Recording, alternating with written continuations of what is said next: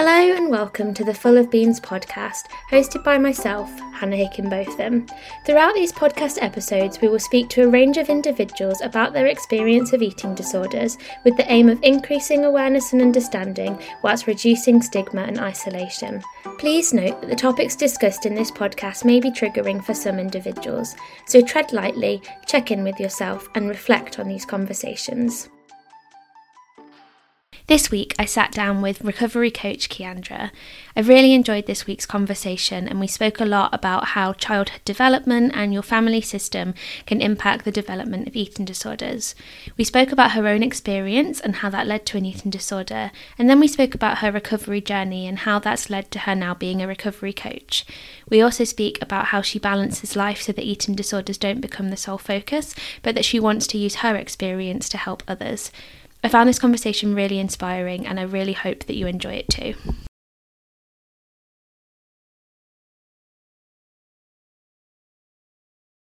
Hello. Hello. How are you doing? Good, thank you. How are you? Yeah, I'm good, thank you. I've got like some family over, so I've sent them to the garden. So you shouldn't hear anything. But I'm just letting you know that totally there shouldn't be any background noise. It's totally fine. Amazing. I had my partner on Monday chasing a fly with the cats next door. Okay. And I was like, what were you doing? He was like, we had to get the fly. And I was like, yeah, I was recording a podcast. So do not worry at all. No worries. Well, it's lovely to meet you in person. Obviously, yeah, I feel too. like I always, when I've seen people on social media, I often feel like I know them. Yeah. Which is a weird phenomenon, but there we go. Yeah. So if you want to start by telling the listeners maybe a little bit about yourself and a little bit about your practice, that would be brilliant. I'm Ciandra. I am an eating disorder recovery coach as my somewhat main profession. I have a couple of jobs, fingers in many pies, as you would say. But yeah, I am an eating disorder recovery coach. I'm trained as a counsellor. I have a nutritional diploma, and I also have lived experience. So I suffered with anorexia nervosa for just over 8 years. So I am now 24, nearly 25. So nearly quarter of it. I am 24. Oh my God. Like, I don't want this to sound how it's going to sound. You're going to say that I'm older. So mature. Oh my God. A lot of people have said that, and I think it's not necessarily, I've realised now, it's not the way that I look, it's more the way that I come across. Yeah. And so, and I don't know, a little bit of a tangent, I don't know whether that's because of my lived experience with having an eating disorder and the stuff that I've been through potentially, or I'm an only child. So only child, I suppose only child syndrome. I grew up around a lot of adults. So I've communicated with adults from a very, very young age. So maybe there's a combination, but I take that as a very flattering. Definitely. It's really interesting because, not to compare us, but if we're going to compare us, I'm also an only child, and obviously I've also had anorexia. And I think that, I guess maybe that's what happens in recovery, is that you do mature. I am very immature. And I always say that's potentially because I'm an only child, because I was like mollycoddled and babied, and then didn't need to be mature and look after myself. And then that's where the eating disorder came in for me, was like, I don't know how to be an adult, so I'll stay in this childlike existence. So that's really interesting. I find it fascinating the way that it can go. And I think, upbringing, my upbringing was very much independent woman from day dot, which, I owed my parents to, but maybe actually an impact of my own eating disorder. It was like, I can do this on my own. I don't need anyone else, So I think, for both of us only children, it would probably be a very interesting, even like conversation or something to explore about the role of, not having siblings in upbringing and the development of an eating disorder. Well, let's do it. That's why we're here. We can go on to what we were going to talk about in a second. So what do you think about that? I think for me, my parents are incredible. And actually, like I said, I've got family stuff going on, so they're actually downstairs. My parents are incredible, give them so much credit. But I grew up in quite an unusual way. They were both practicing meditators, of all things. So very much, I grew up in kind of a didn't, for my early years, I didn't grow up in a meditation community, but when I was 11, I moved to a full meditation community called, Transcendental Meditation. So think of the Beatles, think of Russell Brand and Katy Perry, they all do Transcendental Meditation.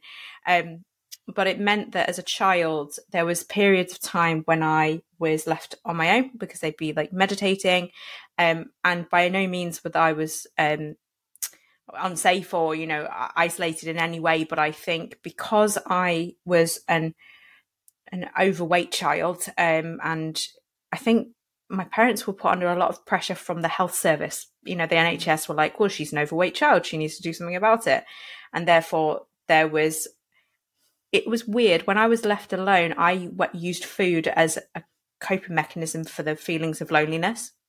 And I, through my understanding, food was my crux, but the bullying made it worse rather than the opposite. It was actually like, okay, I feel lonely. I'm getting bullied. So what do? I didn't have the emotional intelligence at, the ages between like 3 and 11, where I was like, oh, well, of course I'm going to go to things that, the reward center in my brain was like sugary foods, carbohydrates. It's like, this makes me feel good.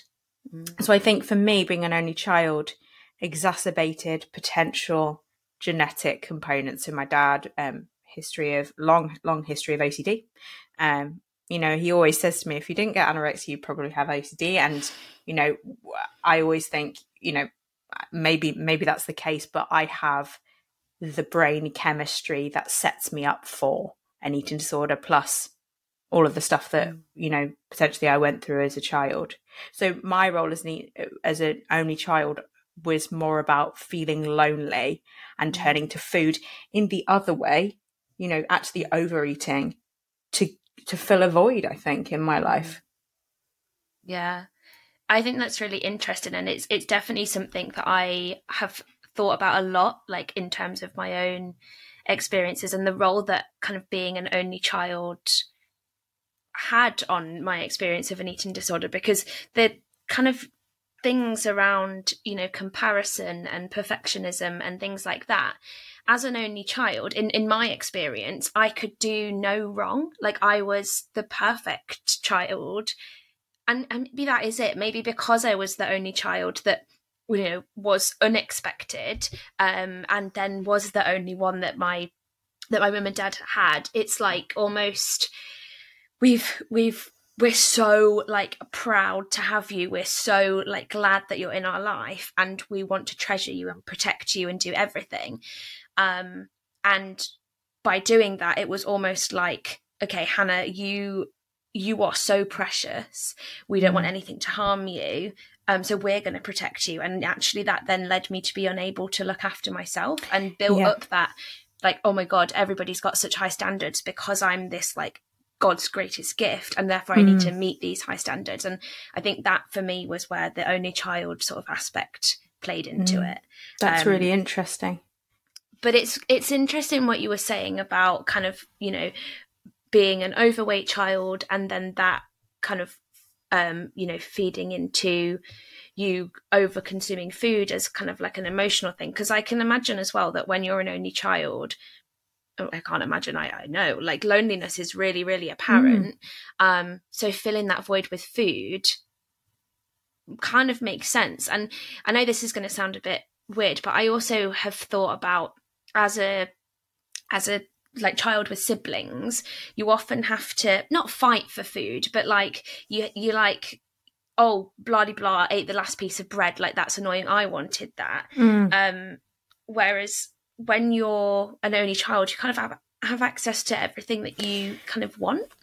I'll give a bit of an argument against that in my case. Absolutely. So just because it makes things slightly more confusing. So to go hand in hand with the kind of meditator upbringing, which again, I always had this existential feeling that I was weird. I didn't fit in. The overweight thing, my dad actually worked in local government, so he was seen as higher than my peers. Everyone knew who my dad was within my social set, but he also knew that they were meditators. They were a bit weird. So that made me a bit weird. So I always had this existential feeling that I was the odd one out. And to add to that, part of, I suppose, the culture was being brought up as a vegetarian. So I was brought up pure vegetarian diet, very much whole foods, organic, etc., etc., and things that my parents knew that I would snack on were put in high cupboards or away. Or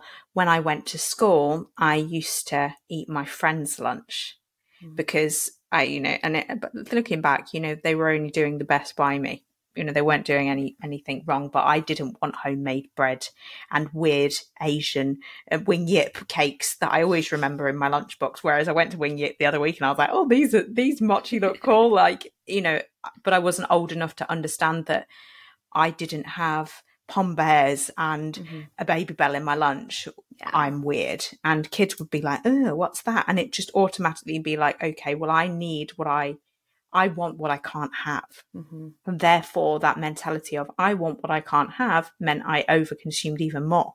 So I used to eat other people's lunch. I used to, when I had school dinners, I'd be asked for more portions because it was that I knew that I wouldn't get it at home.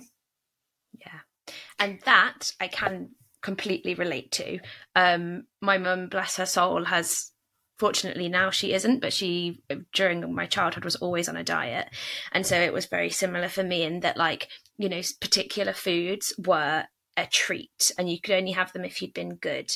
And I have a distinct memory of saying to I went round a friend's house and they'd got cake or something for dessert. And I was like, oh no, I can't have that because I've already been naughty today. And my friend's mum was like, what do you mean been naughty? And I was like, oh, I had pudding at lunchtime.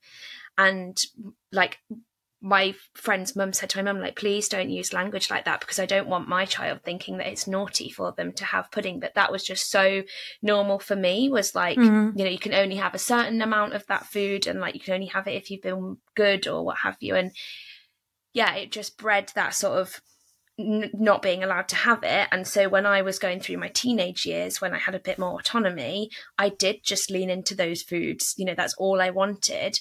And then when you start to become a bit more self-aware, as I got a little bit older, that's when the anorexia then crept in, because it was okay, these foods are the one thing that have made me now not like myself. It must be these foods that I was told were naughty and I've got to be really good now. So they're all going to go.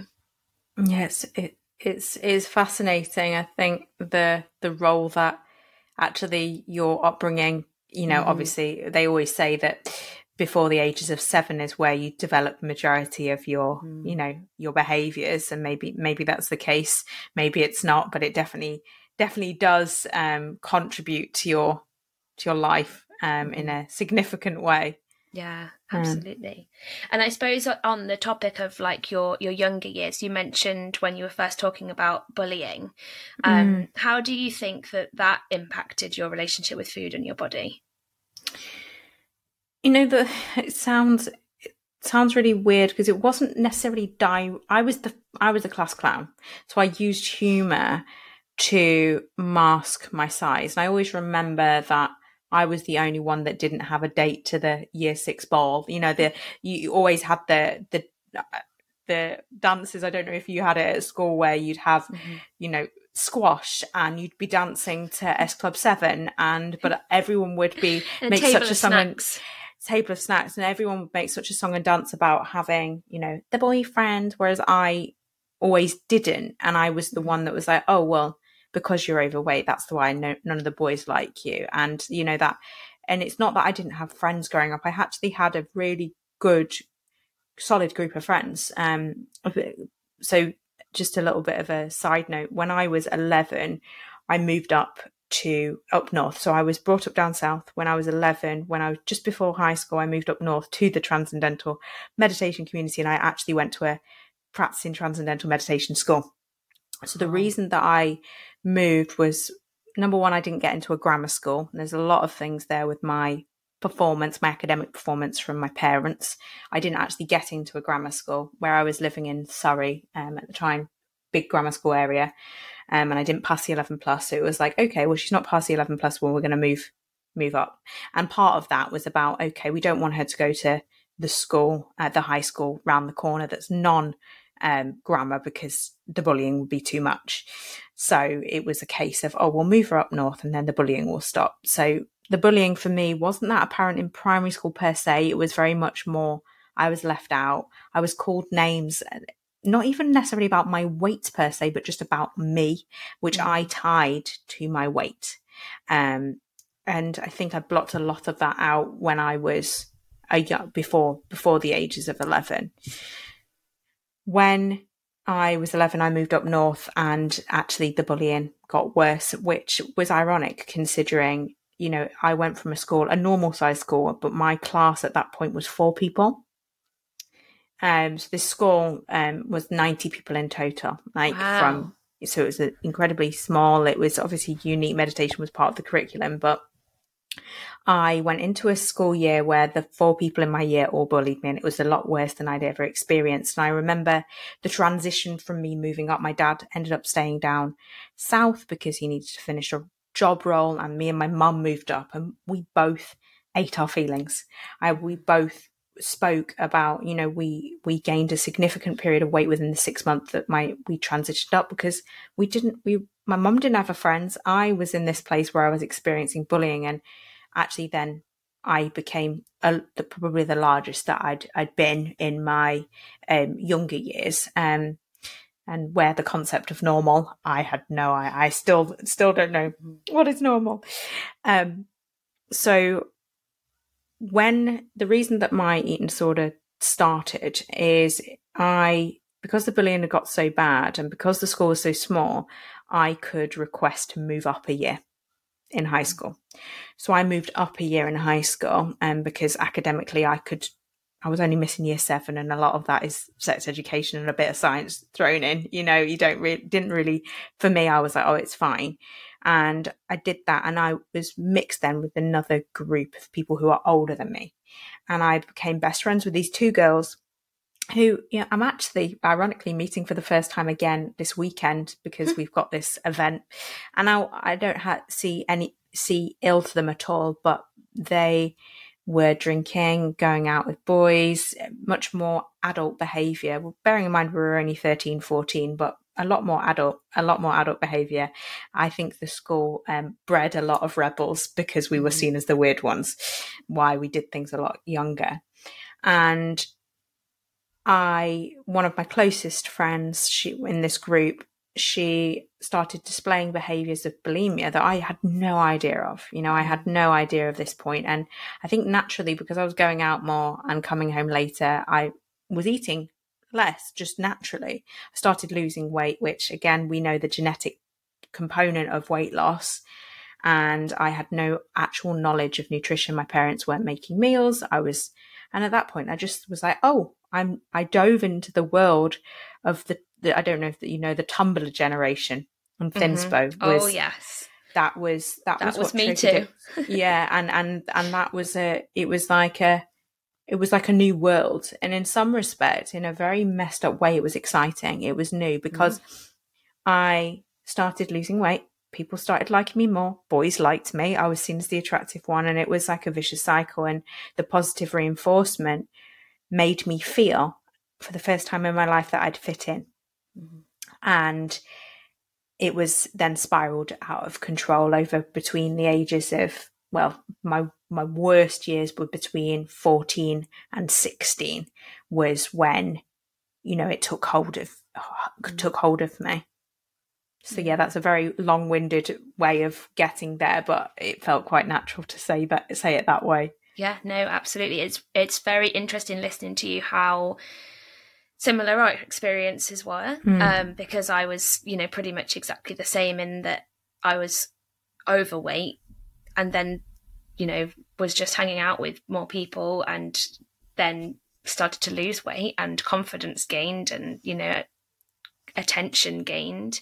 And my worst years as well were between 14 and 16 as well. So I guess moving on from like where you were there, how did you then start to sort of come out the other side, if we put it that way?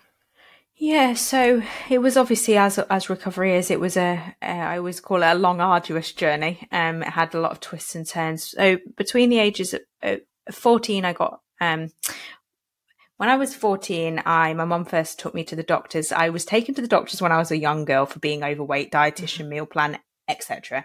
Then I was taken to the doctors at 14 because I'd lost my periods and I was a bit concerned and my mum was a bit worried about me. But because I was in a healthy weight range, turned away, told to eat more. And that was, I knew then I lacked validity, the validity part of, I didn't feel valid in my struggles. And I didn't actually know I had an eating disorder. That's the ironic thing, is there was something wrong.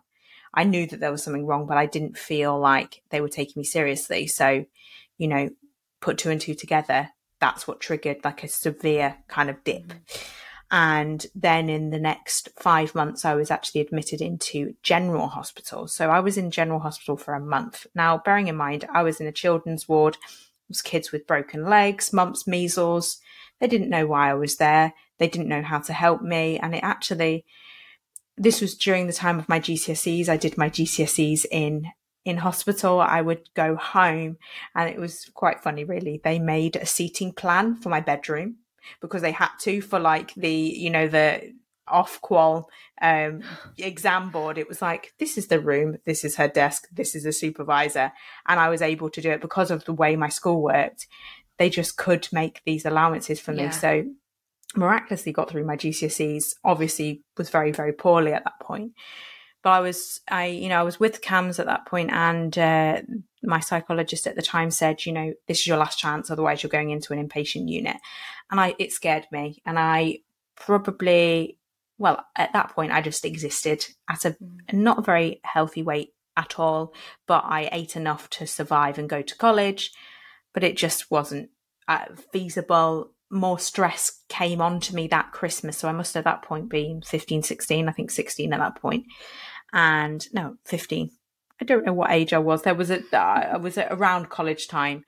I then, for the first year of college, went into an inpatient unit for just under a year because it all got too much. And that saved my life, but I knew it wasn't right for me to stay there. I ended up getting discharged, which was a very positive mood. I was always very communicative. I was always very on board. I understood what was going on. I understood the competitive nature of it. I said, logically and theoretically, here is not the right place for me anymore. And I needed to go into the community. And so after I came out of inpatient, I'd regained my weight. I was in a better mental place, and my recovery continued up until about 17, 18. And then I lived in quite a quasi-recovery state until about 20, where the big turning point for me was living on my own. So to my parents' surprise, there's a lot of different things. I actually ended up going to work for Nestle, a food company in York, why I live in York now. And I was like, no, I'm living on my own. Had a full-time job. It was a degree apprenticeship. So I was doing a degree, living on my own. And I was like, yeah, I'm going to do it. And then I didn't like Nestle. I was not doing enough living. That's what I realized. Went solo traveling for a year. And I'd say that was the most, I think all of those things together was what concluded my recovery. That being said, like what we are 5 years on, I've only come into my work practice in the last year, more for the fact that I was very self-aware. I didn't want to be working in a field if I wasn't in a good mental place and I was struggling with an eating disorder, because who was I kidding? And everything from my clients would just trigger me. So that's why I waited so long to go and work in the field. I didn't plan it at all. But I would say that over that 5 years, slowly, that would when I'd be seeing myself as recovered. And it wasn't a wake up one morning and go, I'm fixed, because that's not how it works. But over time, especially when I would go to events or holidays when I'd be free, I'll be like, oh, actually, maybe this is recovery. And, I'm also very self-aware with things that come up, just because, you can class yourself as recovered doesn't mean that you can't ever develop symptoms of an eating disorder again. I'd be wrong to say that. It's like saying to a recovered alcoholic, passing them a bottle of wine. They would need to be very perceptive of their own trigger points and go, you know what? No, that's okay. So I'll give you an example from my recent trip to India. So me and my partner went to India and I got really poorly and I was unable to eat very well for that time. And that was when I was like, hold on, basically, I'm going to actually eat over and above probably what my body needed. But I knew my susceptibility towards the effect of restriction on my mental state. And I was like, I'm not risking it. Yeah. So it's more about my perception of myself is I am aware of what potentially could trigger, prior behaviors. So I will do anything to avoid that. So that's what I know that again is a very long-winded thing, but that's where my journey went. I think that sounds like a really healthy place to be. And I'm so glad that you said, just because I'm recovered doesn't mean that I never have like a disordered thought. Because I think that people have this idea that if you are recovered, you never have a thought about, potentially engaging in an eating disorder ever again. And maybe the rose tinted glasses or what have you. But actually being able to recognize when that comes up and then be like, okay, I'm going to do something right now that means I'm definitely not going to engage in this behavior, that just shows how much you aren't wanting to return to the eating disorder. Because I think it would be very easy in that instant to think, here's a potential way in. Yeah. And then, not maybe have that awareness. But one thing I wanted to ask you is, and I'd hope that this doesn't sound offensive, but for me personally, I find it intriguing. So you're obviously now working with clients with eating disorders, and so eating disorders are still a big part of your life. So do you ever wonder, like, oh, am I doing this coaching stuff in order to keep the eating disorder alive, but I just don't have an eating disorder? I find that it's a really perceptive comment. So I have 2 jobs. One of them is so far away from eating disorders. And a lot of people say, well, why don't you do your coaching full time? There's a reason that I don't do my coaching full time, because I like not being surrounded by things to do with eating disorders.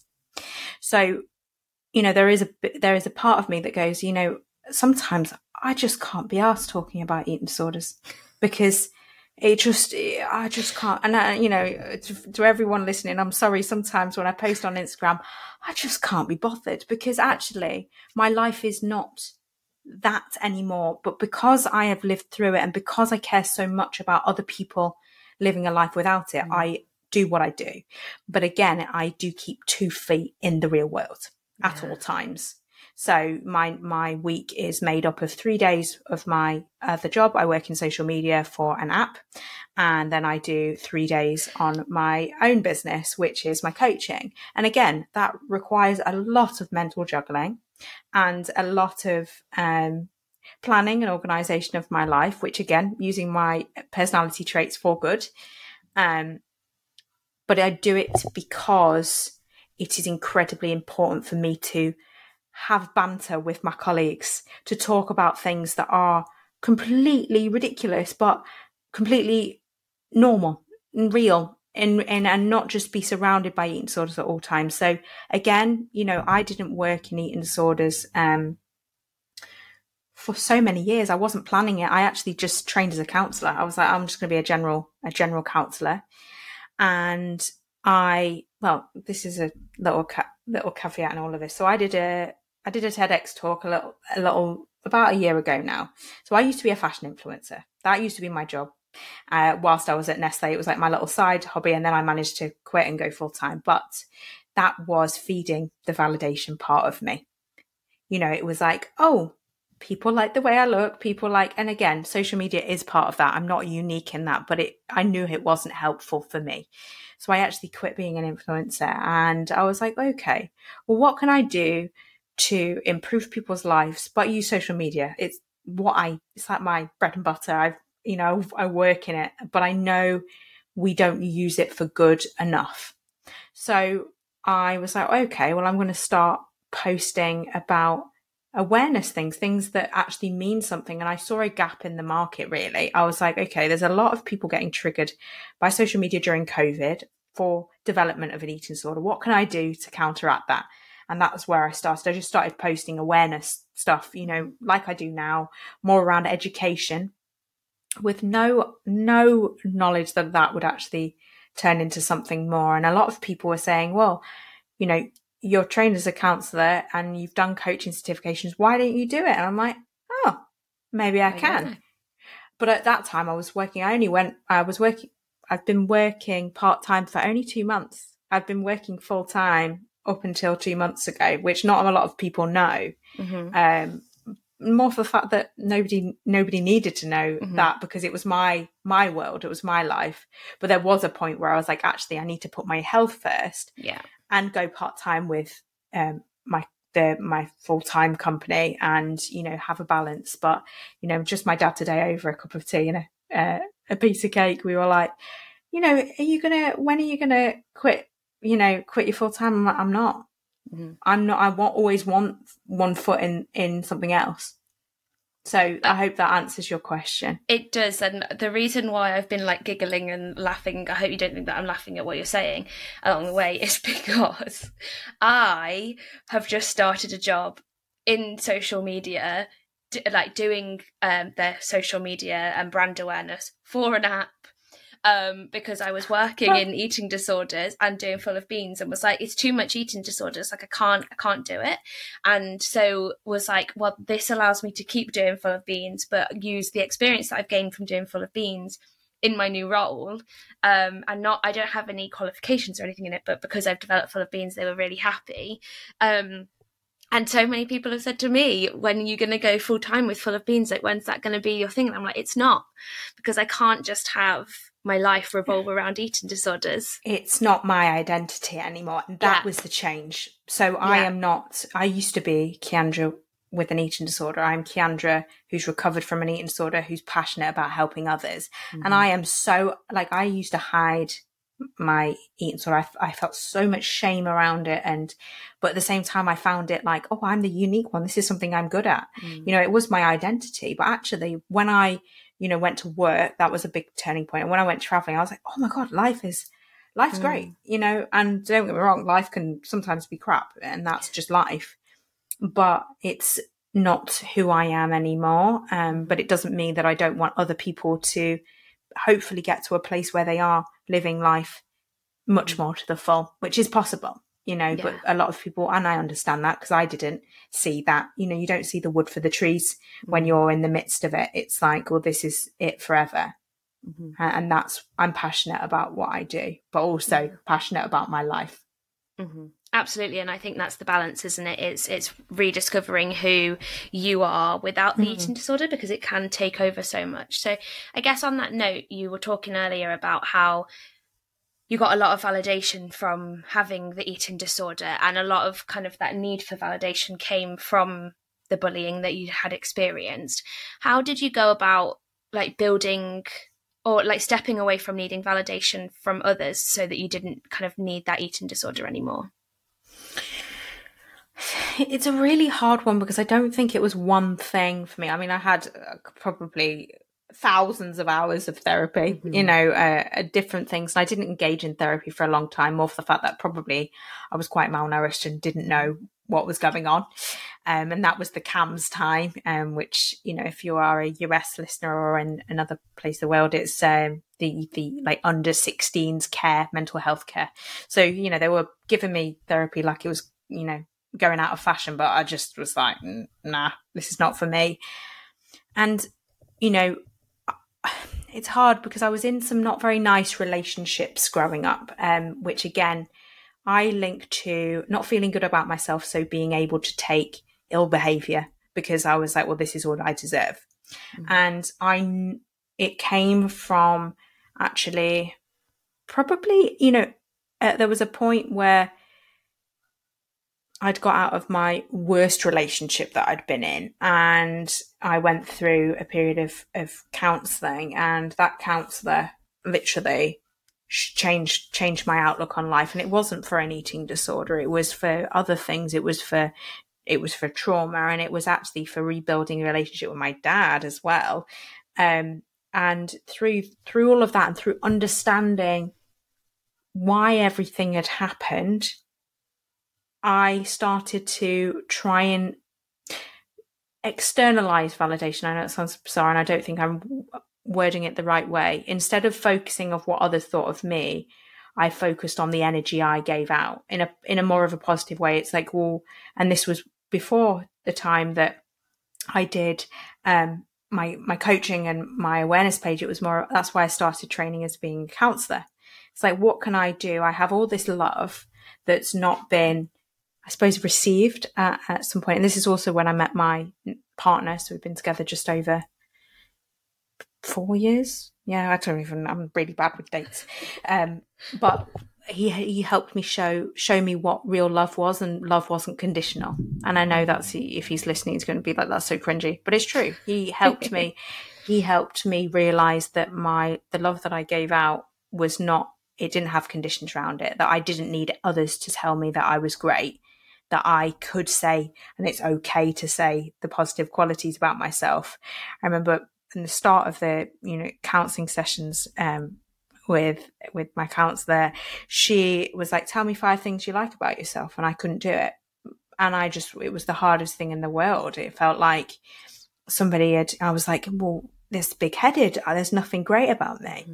But now if somebody says that, I'd be like, yeah, hold fire. I've got more than 5. How long have you got? How long have you got? And it's not a big headed thing. I've realized that now, because obviously I'm a human. There's things about me that I know are not necessarily my most positive qualities.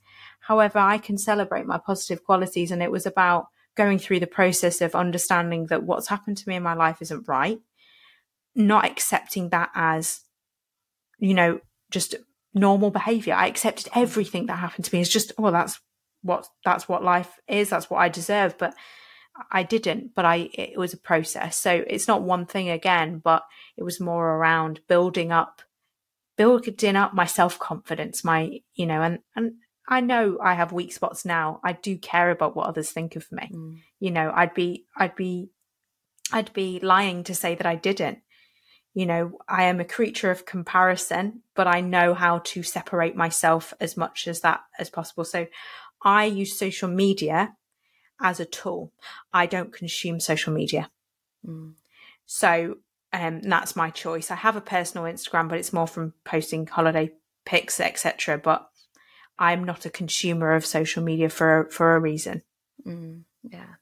I think it's really interesting what you were saying about, like, rather than internalizing what people think about you, like thinking about the external energy that you give off. And it's something that I've been really trying to think about recently, and that if you're so worried about, if I engage in recovery, what are people going to think of me? Like, are they going to, all of these thoughts. It's actually, an eating disorder takes you so far away from the person that you are. And, some people you may have met along the duration of when you've had your eating disorder, but a lot of people will have known you before that. And the reason that they like you is not because you have an eating disorder, it's because of all these other qualities that you have. And I've found that because of the eating disorder and the restriction and things like that, it takes me away from the real Han, the bubbly, kind of outgoing, very friendly, very caring person.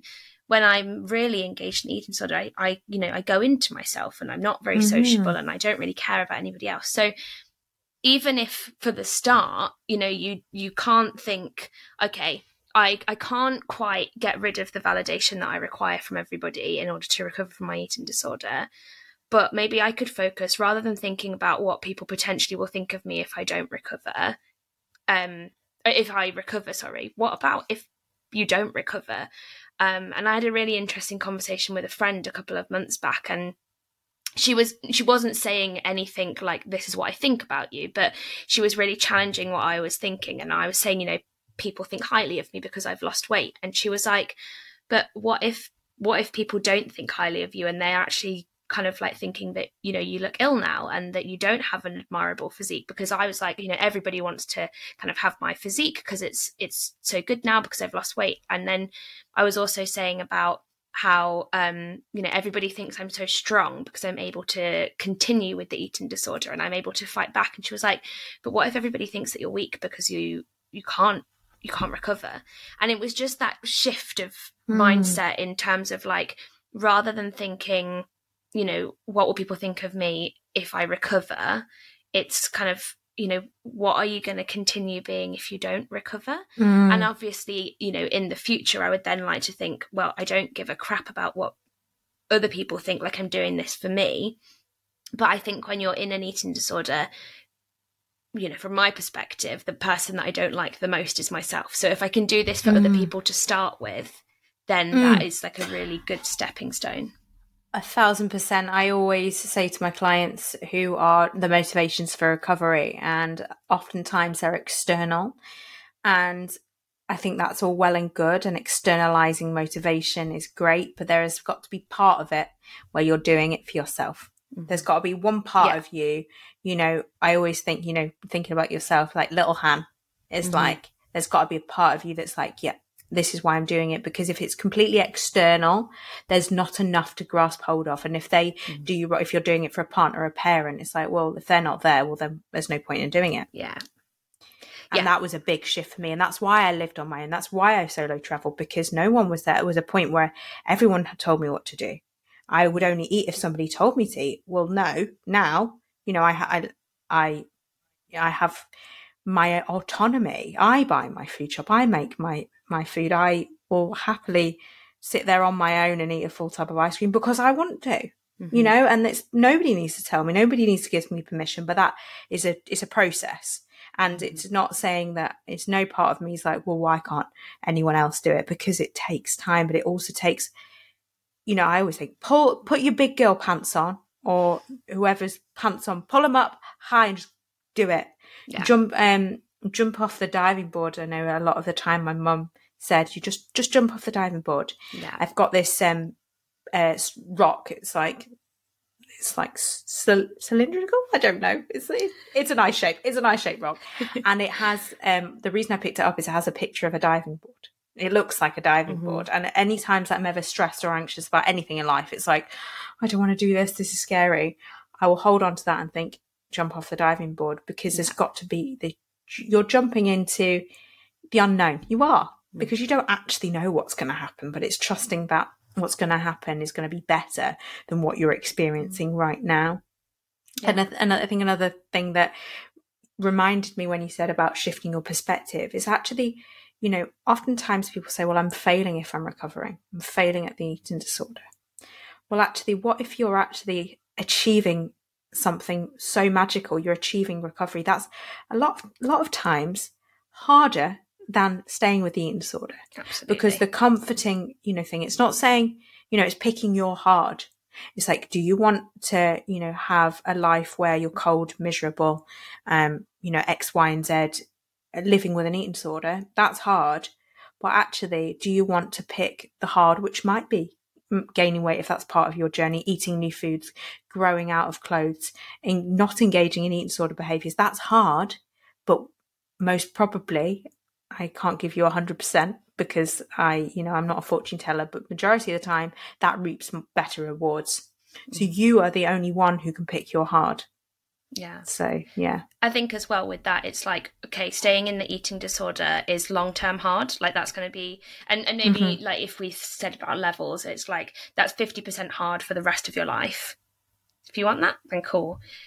Recovery is probably 90% hard for, let's say, 5% of the time. Who knows? Because who knows how old you are and how long you're going to live for and stuff. But in relative terms, it's short-term very, very, very, very, very hard for recovery, with, you know, life on the other side of who knows what that could hold, and versus long-term, and your life is literally going to be like this forever.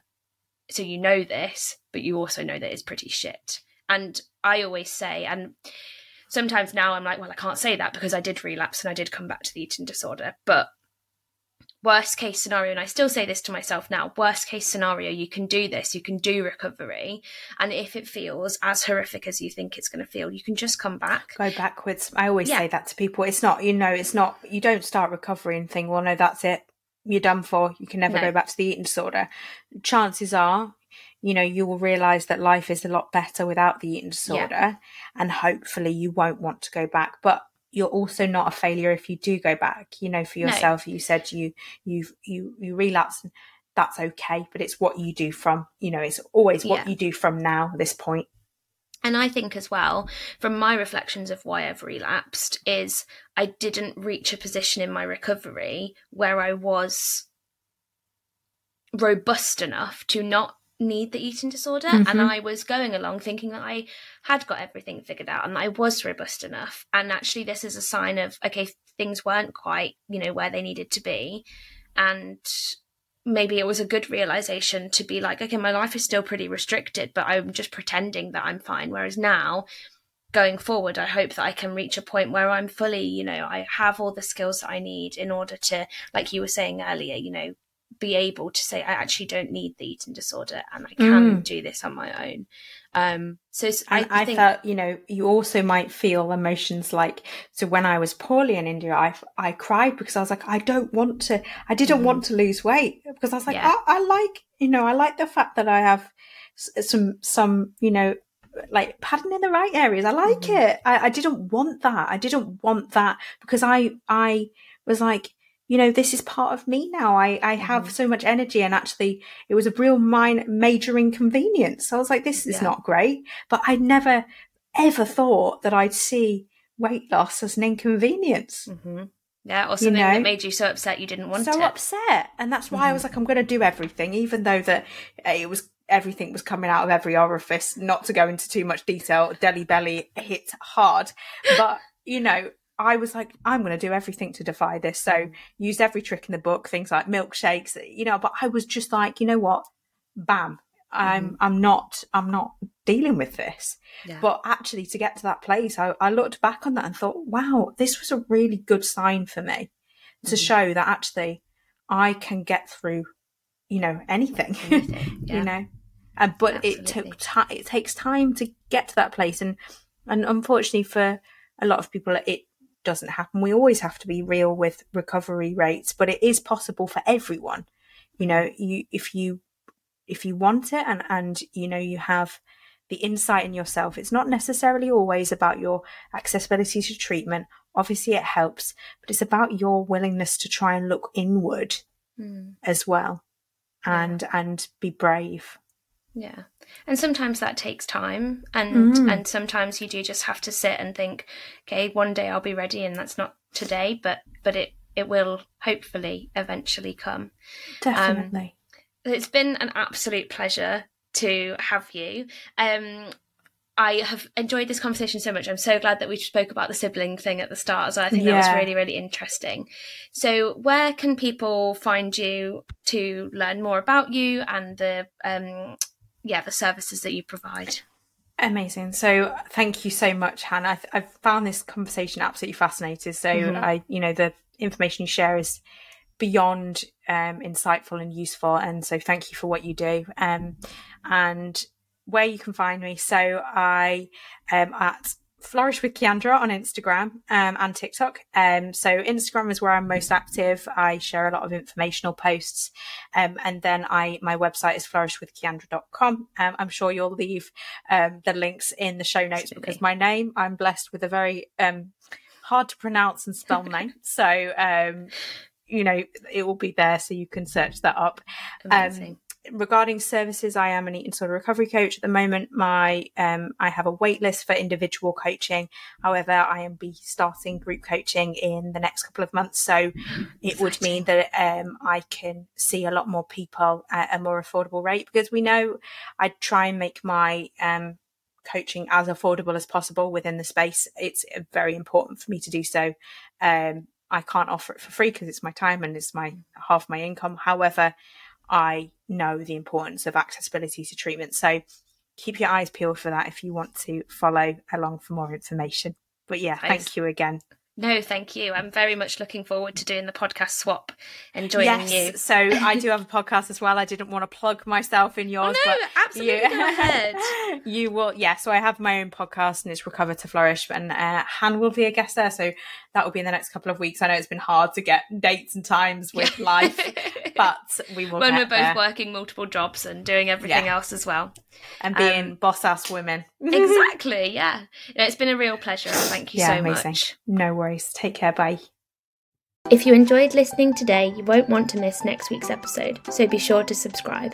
Eating disorders are crippling illnesses, but with the right support they can be recovered from. We really hope you enjoyed this episode, but if you require more support right now, please look into charities such as First Steps and Beat for support, or talk to someone you trust.